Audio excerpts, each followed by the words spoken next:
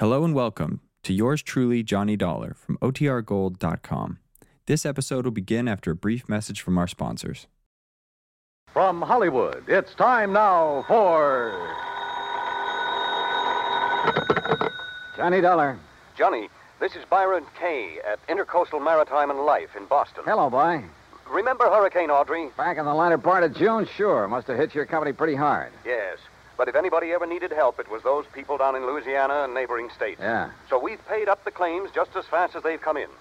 Except for one. Oh, what's that? One we received only a couple of days ago. Okay, boy. Give me the dope and I'll head for Louisiana on the first plane. Wrong direction, Johnny. Huh? Texas? No. Oklahoma? Arkansas? Buffalo, New York. What? And I think you'd better run over here and let me give you some facts. Yeah, I think I'd better.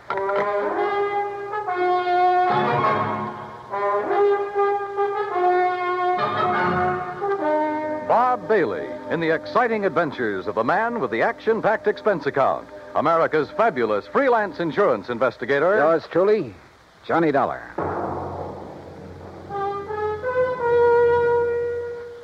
And now, Act One of yours truly, Johnny Dollar.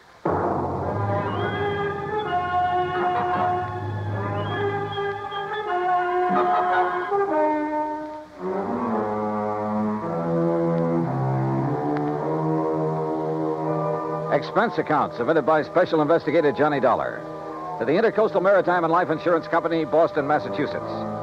Following is an account of expenses incurred during my investigation of the Charmona matter.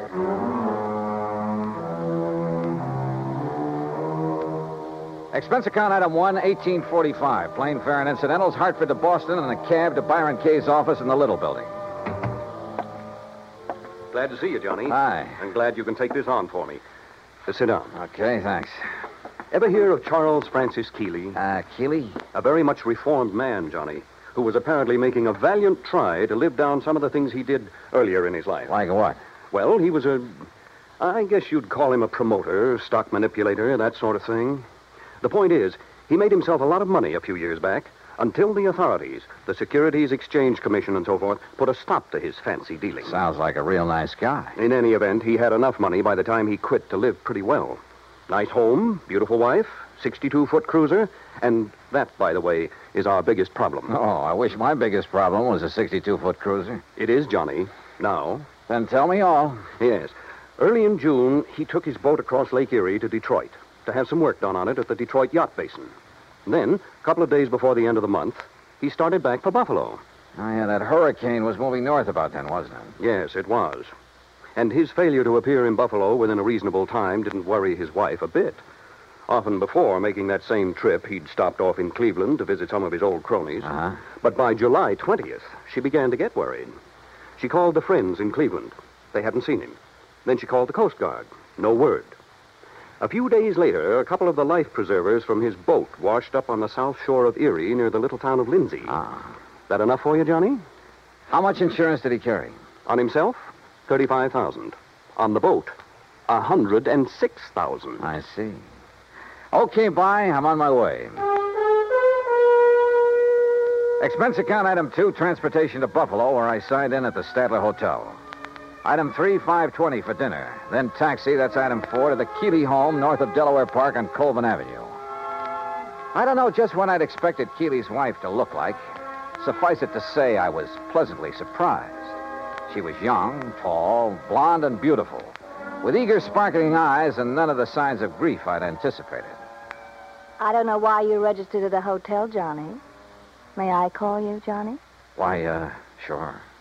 Please call me Mona. May I pour you another drink? No, thanks. As I started to say, you could have stayed here. There's plenty of room, as you can see. Yes. This is a very beautiful house, Mona. Yes, but so empty now. I get terribly lonely, Johnny. Well, of course, I don't blame you. But now suppose we talk, if you don't mind, about the Johnny, thing if you have to be around for a few days, why don't you move out of that hotel and... Oh, I'm sorry. I shouldn't say that. I guess I'm sorry. It's all right. But I am lonely. Sure. Now, Mona, you realize this investigation is, it's just routine. Of course, Johnny. Now, as I understand, every effort has been made to find your husband. Of course. And to find the Charmona, Charmona? the cruiser. Oh, yes. It was a beautiful thing, Johnny. But now it's gone. And Paul. Paul? Yes, Paul Matthews was the pilot. Only he was more than that. He was very nice. Yeah. Well, now, as I... Oh, excuse me. Every time that phone rings, I hope it's some word, some news that perhaps... Well, you know. I'm not sure that I do. What? But by all means, answer it. Yes, excuse me. There was something distinctly wrong with this whole setup, that was for sure. The Coast Guard, yes. Yes, this is she. This is Mona Keeley. Perhaps Charles Keeley wasn't the only one in this family to arouse suspicion. What? Say that again. Especially now, with nearly $150,000 involved. Yes, well, how about Paul? I said, how about Paul? Then, when she finally finished with the phone call, came a couple of other surprises. Thank you. Johnny, he's all right. Huh? That was the Coast Guard. They found him. He's all right. Isn't it wonderful? That was the real surprise. Not what she said. Isn't it wonderful? Or even the way she said it. But something deep back in her eyes that gave her away, that told me beyond the shadow of a doubt that she was lying through her teeth.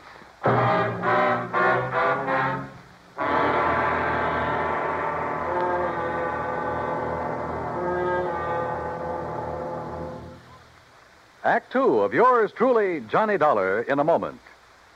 It is a rare event when a young man decides to leave civilization behind and hide himself away in the steaming jungle, just so he can help his fellow humans in a remote corner of the world.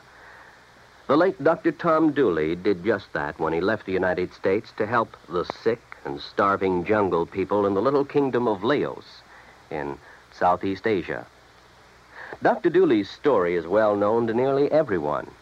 And all over the world, people talk of his little jungle hospital on stilts. That's where he treated the dread diseases of the jungle and trained native medical technicians so that they might help their own people. Dr. Dooley wrote and lectured to many people so that the work of his medical assistance program, Medico, might go on. It was not easy for someone so young and so talented to give up the bright lights of the city and plant himself down in an unknown jungle just for the purpose of helping unfortunate people he didn't even know. But through Medico, Dr. Tom Dooley wanted to help people. He wanted to help people to help themselves. Today, the work of Medico is going forward in a number of countries besides Laos. Young men are being sent to the United States to be schooled in medicine with the idea of returning to their own countries to help their own people. Hundreds of thousands of dollars worth of medical supplies have been donated by American businessmen and pharmaceutical companies. Today, Dr. Tom Dooley's work is being continued for him. It is helping to create better understanding. It is an injection of the spirit of freedom. The right of all men everywhere. And now, Act two of yours truly, Johnny Dollar, and the Charmona matter.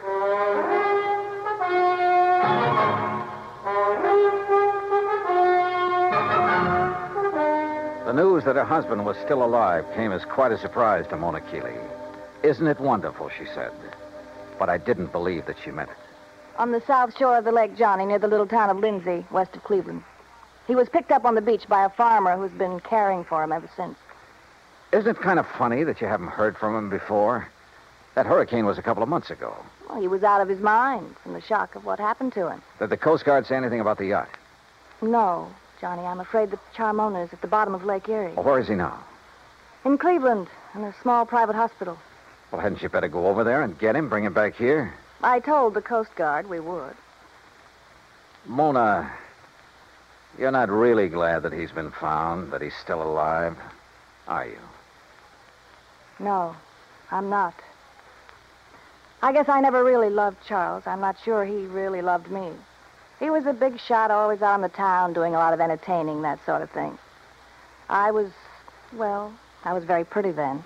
Kind of a business asset for him. When were you and Charles married, Mona? 9 years ago. It looks as though he's done pretty well by you. I never had any reason to complain. About that, I mean. But the things he did to make his money, it was... Well, I guess it was legal, but it wasn't right. It was almost like stealing, the way he promoted a lot of worthless inventions, penny stocks, worthless real estate, that sort of thing. But he always did all right. And you. Well, who worries about conscience when things are going well? A lot of people, Mona. But then they made him stop the things he was doing. And Charles became very strange. He took up religion like a fanatic. Oh? Kept giving his money away to a lot of crazy charities, money I could have used. And he got moody. He'd go off alone for weeks at a time, pay no attention to me. That's what I meant when I said I was lonely, Johnny. Not just since the accident that lost the boat and Paul. Paul again, huh? Don't you understand? These crazy things have been going on for over a year now. That's why I'm not jumping with joy that Charles is alive. Do you blame me? Hadn't we better drive on over to Cleveland and get him? All right. I'll run upstairs and change my clothes. Excuse me. I'll be ready in a minute. Maybe I should have felt a bit more sympathetic, but I didn't. Maybe Charles Keeley did marry her simply because he could afford to keep a smart, pretty ornament around at his beck and call. Yeah, but the chances were she'd married him solely for the things his money could buy her. She took a long time changing her clothes, which didn't surprise me, so I poured myself a drink. I glanced over some of the magazines on the coffee table. I got up and stared out of the window for want of something better to do. Wandered about the room. Wandered into the oak-paneled den. I looked over the shelves of fine books, the gun collection, and the cabinet in the corner. And almost idly, I reached out toward the leather-topped desk to shove back a slip of paper that stuck out of one of the drawers. Until I saw what it was. It was an unpaid bill, several months old, from an exclusive New York shop for some very expensive gowns. And inside, the drawer was packed with unpaid bills, thousands of dollars worth of them, and statements bearing a polite, firm warning to pay up or else. No wonder Keeley's sweet, charming wife had hoped she'd never hear from him again. Gone, he was worth $35,000 to her, and the yacht $106,000. Perhaps somehow Mona Keeley had even had a hand in the wrecking of that yacht. I wondered. And I decided I didn't care much for people like this. But my meditations were suddenly interrupted by a sound from the doorway. And there she stood. A pretty little pearl-handled .25 caliber Colt in a dainty gloved hand. I'm ready, Johnny. Are you? So I see. Ready for what, Mona? I guess that depends, doesn't it?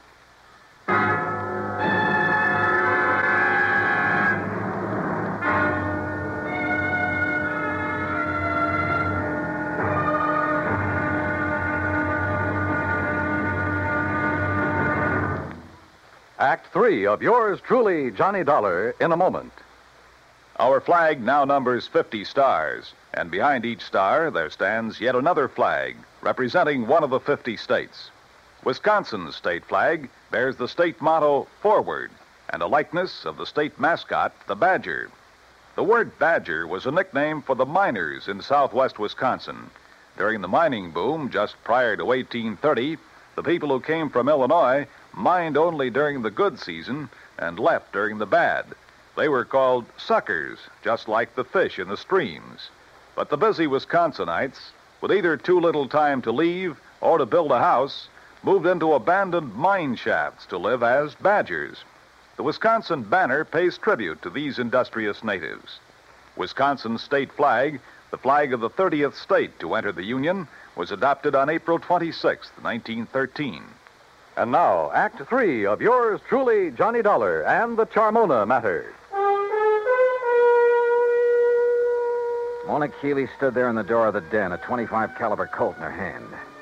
For she'd caught me going through the drawer of a desk, through papers that showed only too clearly why the loss in a storm of a $100,000 yacht might well have been carefully planned.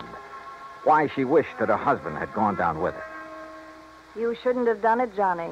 You shouldn't have looked in that desk. Pretty good proof, isn't it, Mona, that the wreck of the Charmona was no accident. I don't know how your husband worked it and still managed to get back to shore alive. You don't know what you're talking about. But he almost didn't make it, if what you've told me is the truth. Maybe that's because he didn't anticipate that the storms from Hurricane Audrey would hit Lake Erie.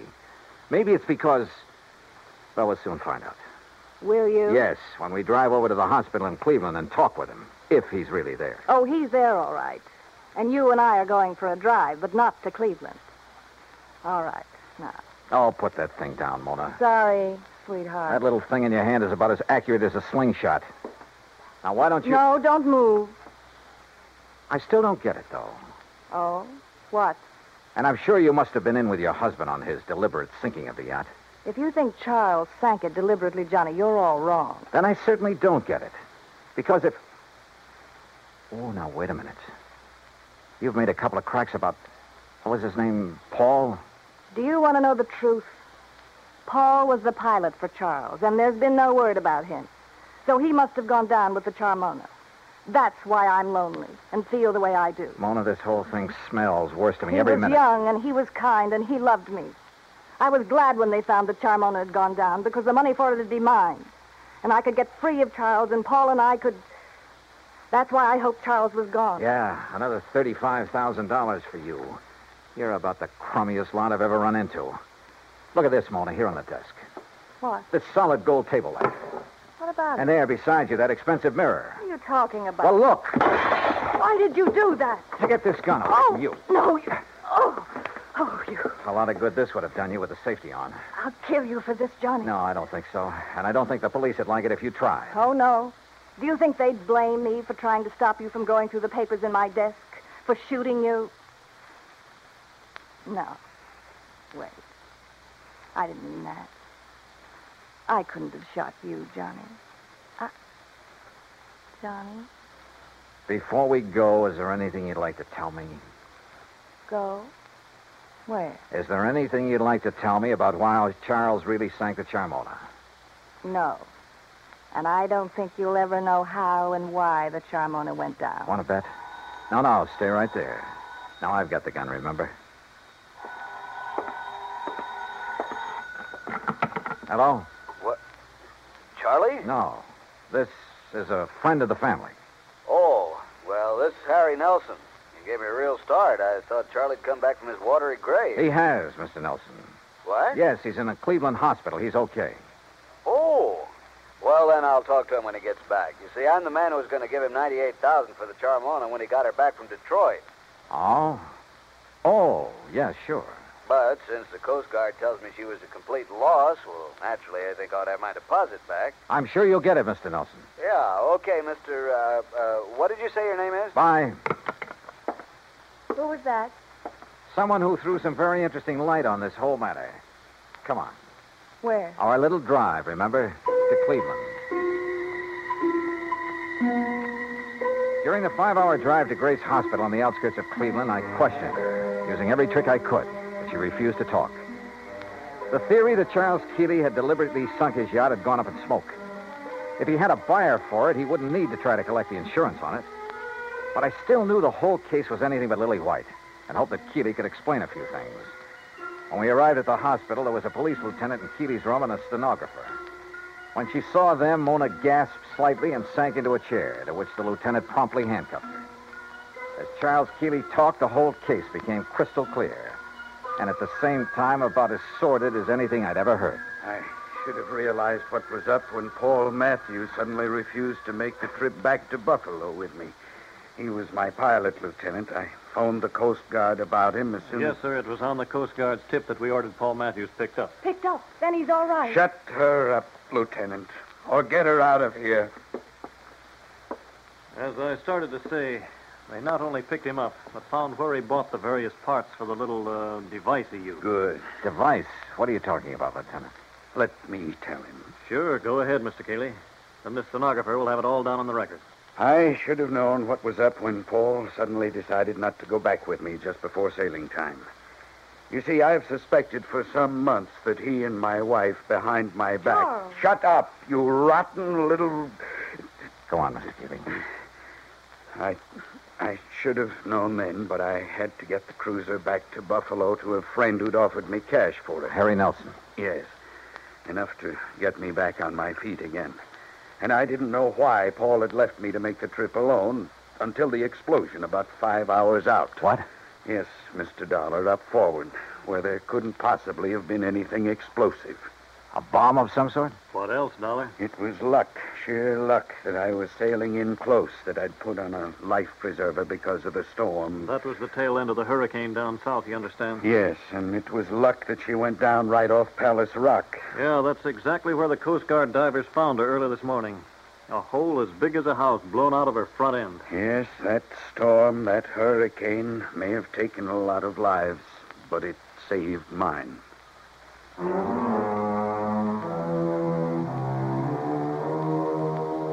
All I can say is I'm glad there are courts to take care of situations like this. I myself would hate to have to dirty my hands any further. Yeah, it probably does take all kinds to make a world. But believe me, the world would be a lot better off without some of those kinds. The claim on the yacht, sure, it'll have to be paid. And to a man I honestly think is trying to live a decent life for a change.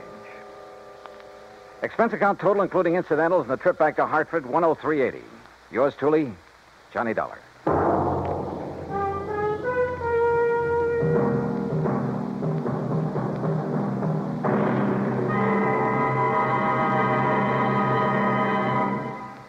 Our star will return in just a moment. An old English proverb states that a friend in need is a friend indeed. We've all heard it before, but how many of us have realized the full import of its meaning? When Jose Lara Valverde, an 8-year-old Spanish boy, was in need, he found out what real friendship could be. Stricken by a rare glandular disease, little Jose began to lose his fight for survival when his vital supply of drugs ran out.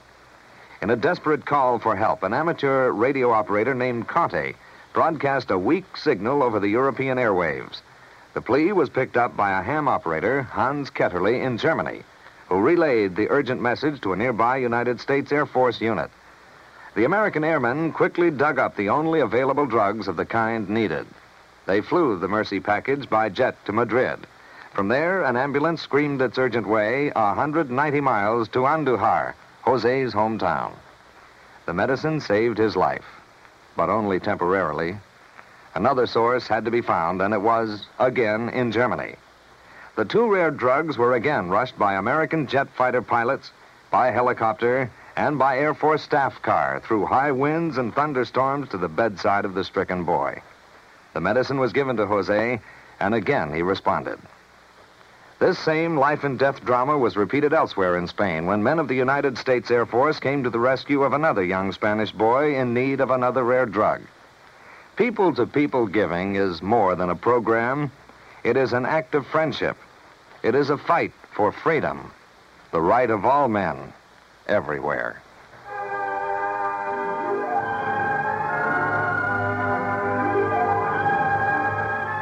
Yours truly, Johnny Dollar, starring Bob Bailey, originates in Hollywood.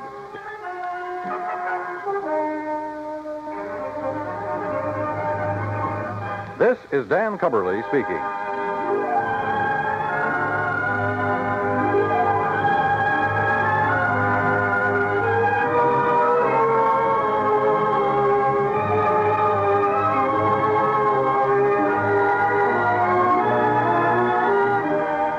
This is the United States Armed Forces Radio and Television Service.